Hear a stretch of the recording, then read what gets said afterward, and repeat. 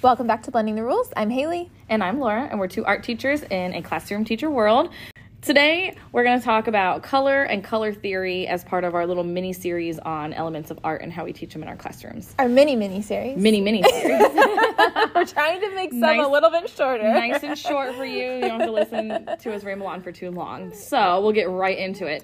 So, color and color theory, we feel like you can do all kinds of things with. It can go with all grades, lots of variety in there, lots of different avenues of how to do it and different ways to approach it. One thing that we both do is practicing color mixing. I think that's probably one of the biggest things that people think of when you're thinking about, how do I teach the element of color? Is you're talking about your color mixing. So I start off with kindergarten. As last week we talked about lines and shapes, I literally go in order like that. I do lines, then I do shapes, then I do colors. And we talk about the primary colors and how they're the first colors. You just have to have them. You can't make them. And then you can mix those to make the secondary colors. And my favorite video of all time is the OK Go. Oh, yeah. Everybody needs that. I know all the words to it. OK Go primary color song. Yeah, you need that one. Because there's 3 primary colors. Yes. Sorry, if you don't know the song, that's one of the lines. Okay, go. It's perfect. And then there's a Lego version too. Oh, really? I can't remember if I've seen that or not. So you watch the one with the real people, and it's stop motion, really cute and fun. And then it's awesome. There's a Lego version where it's Lego people, but it's the same music video, but it's Legos, so the kids always love that. So some different things you could use to practice your color mixing. And this could be for the project too. It doesn't just have to be practice. I guess it just depends on, I think everybody always thinks, I've got to get paint out for color mixing. And not necessarily. No. We figured out some other things that work too. You could always do watercolor paint too if it's the prep work of it. Or if you've got some kind of gross watercolors, but they're clean, right? But they're mostly gone. That would be great to use up your red, yellow, and blue and have them practice mixing. You could do tempera cakes. I've done watercolor crayons and had them layer them and then put some water over them. Oil pastels is actually how I normally introduce color mixing to my kindergartners. I've never done it with oil pastels before. And I always explain to them, the orange is usually a little off and your purple might end up a little bit dark. Or violet, whichever team you're on. But I always tell them too, we always start, or I can't even remember exactly how I normally explain it now because I haven't done it yet. It's one of the next things I'm getting ready to do. But I always tell them, if it looks a little too dark for purple, add some more red on it. And I said, but oil pastels just don't mix perfectly. And I was your paint's going to mix a little bit better because we can control it a little bit more. The amounts that we're putting in there was oil pastels. It is what it is. And so I always tell them, just color off to the side if you don't like the way it looks and try it again, and just do something different. Yeah, making purple is hard, even with paints and stuff. I know some people like to use the cyan, yellow, and magenta instead. I've never done that because I just feel like that's not true. Either. That's not. Some people, there's a huge argument out there in the world of some people would throw you under fire for saying what you just said. Good for them, but I don't use it either. That's not. I just don't feel like that's. I want them to learn their primary colors. How it should work. That doesn't mean it's always going to. Exactly. But how it should work. And I don't want them to think that cyan and magenta are primary colors because they're not. Yeah, true. I want them to learn that the red, yellow, and blue are the primary colors. Then you mix them and you make the secondary colors. Right. And then when I practice, sometimes it's making a color wheel. So we're putting them in the right place, and then they learn. That's why you have a color wheel, because it's showing you how to mix them. That's how you can use a color wheel.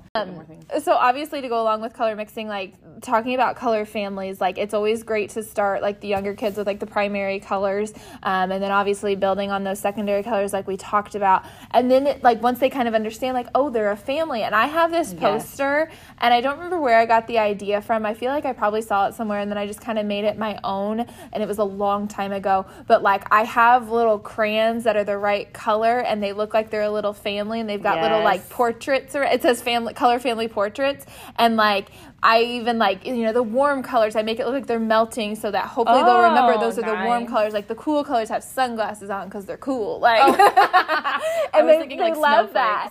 But they always think that's really funny too on those. That's funny. So then getting more into color families, and obviously the older your students are getting, the more you can get into the different color families, and talking about more of those. I don't talk a whole lot about neutral until like middle of first grade. And I kind of just bring it up because we're using it for a project. But then after that, it comes up obviously, but I don't necessarily intentionally do a whole lot of stuff with like neutrals. Unless, we're making portraits or something, I might talk about like, hey, we're using like neutral colors more for this because like our skin is not purple. And come on, do kindergartners and first graders really want to do neutral colors all the time? No, they're boring. But they did. I have done neutral colors with them before, and they did think it was cool. It's just like having like the different shades like that. And I think too, Crayola coming out with that Colors of the World line has made a big difference for them, because then they're seeing like, oh, this is just a different kind of color. But you're right; they are more drawn to like your bright, typical colors, not neutral colors. But they still have like appreciated when we've done neutral color projects. But sometimes some of them you'll get, oh, this is boring, and I'm like, we got to do it though. Like, you're fine. I did it as an option, so I do that with second grade, and I had like a color family portraits worksheet that I made like yours, and which I feel like there's so many variations out there. You can Google it and find stuff. But I think we did a color wheel, and then we did color families, and then the project, they had to choose one color family for their project. I've done that before, so they had to pick one of them, and neutral was an option. Yeah. And some kids actually picked it, and it looked really neat in the end. Oh, cool. So, yeah, you just never know. Yeah. I do a lot of things with, like, warm and cool, and, like, you have to pick warm or cool. Like, yeah. And it makes, like, passing out supplies so much easier, too. Because you can be like, all the warm people that picked warm colors go to this side of the room. All the people that picked cool colors, and you don't have to get as much stuff out. Then you have kids saying, like, can I use warm and cool? And I was like, no, because that's you all can't. The colors. No, you can't. And Sorry. I just did a project where we were, like, rolling the marble around in the tray to do, like, a splatter painting. And I had to tell them, like, when you start mixing all the colors together, you get your neutrals. Like, if you go across the color wheel, and I show always them. found that, too. Or that sometimes it just gets, like, a weird color. It's not even, it's like muddy. It's not, like, a gross. Pretty brown or a pretty... it's just kind of, like, a strange... Yeah. Like, nasty-looking green. But they don't...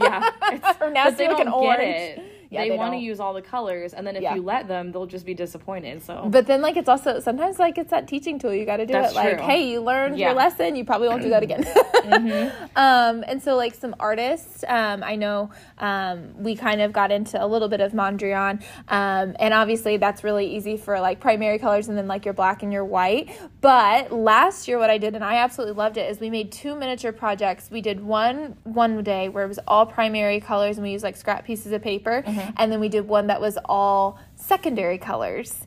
And it was so cute. Nice. And now I'm thinking, like, maybe I should do a third where we do neutral colors, like, just to, like, have, like the different kind of color families. Or, like, you could do, like, warm, cool, and neutral. Or, like, you could do, I don't know.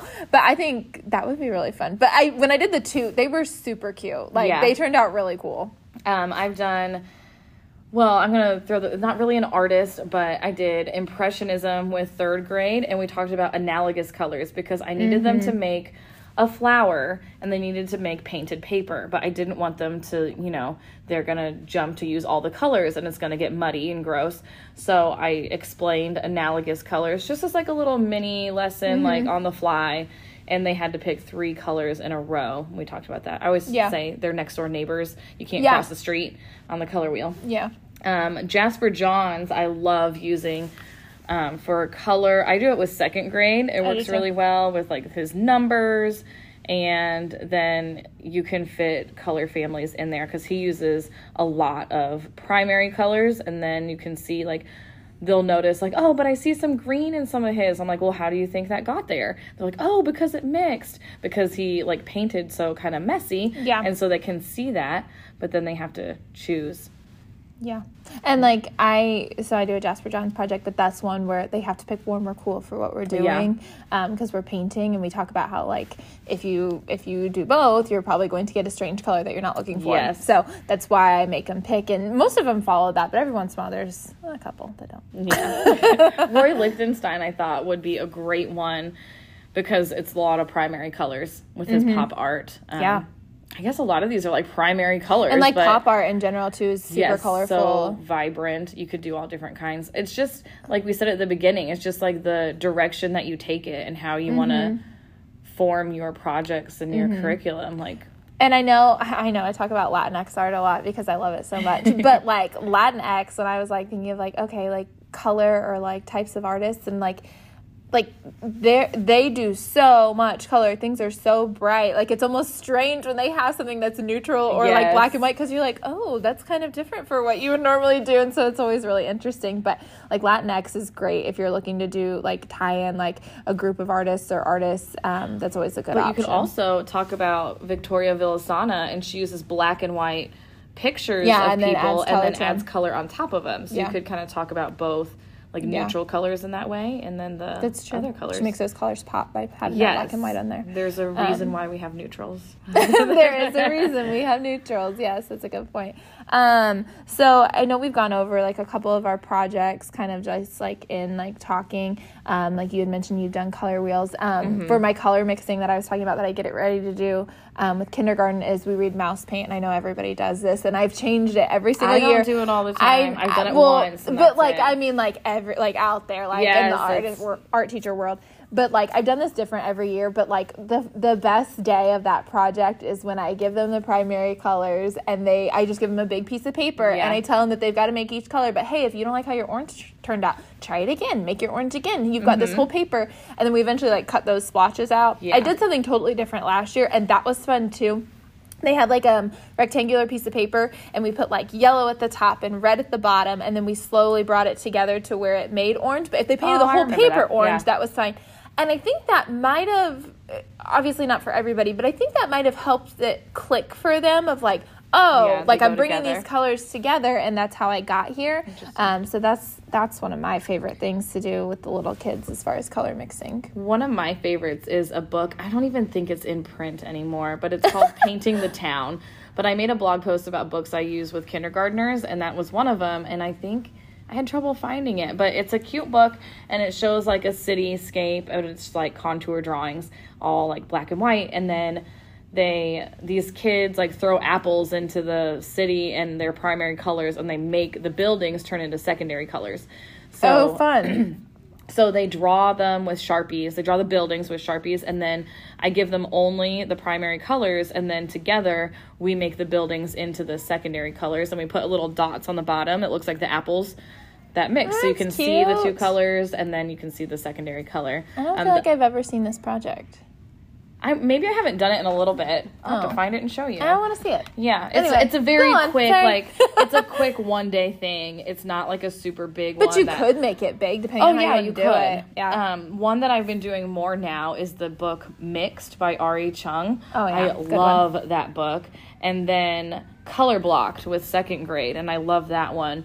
It's a little bit, you could do that one with a lot of older kids, I think. So Mixed is like, if you haven't seen that one, it's like the town, and like the reds won't hang out with the blues, and they won't hang out with the yellows. Like the blues are too cool. It's funny, yeah. It's so funny. And then you can like take it all different kinds of ways with how you want to do it. We like color mix little dots, and then they turn them into little people with Sharpies when they dried and stuff. That's a cute idea. The Color Blocked one, that's a book that I found on Vooks, that website and app and stuff. So it's like an animated book. And I think the actual book is one of those where it has you like tilt the book and do things to it and shake it. And it looks like the paint is going all over. But it's like a factory. It looks like a color factory with all these pipes and gears and things that are all black and white. And then the color is like spilling out, and then it mixes because it's like, out of control. It's like broken and going all over the place.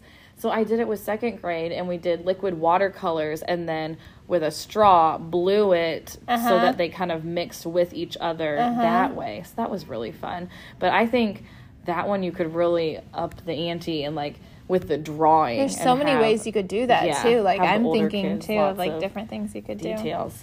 And something, I haven't done this in a while, and I would say I do this, I think it's more successful with the older kids, but I do think I've done it with like second grade, but that would obviously be like the lowest I would go with that, is making tints and shades. Like, yeah, I've never done it with young ones like that, so I don't remember what I did though. Like, I feel like it was really simple. Like, it was not this, but like I'm thinking of like those ice cream scoops that people do. Oh, yeah. And I'm that's not what I did, but I know it was really simple like that, to where it was like, okay, we're going to do this one, then we're going to make it a step darker or a step lighter, however you want to go about it. And I've done it, I used to do it all the time, lots of different ways. I don't even remember, because it hasn't been it's been so long, I don't remember what I used to do with it. But, like, Yeah.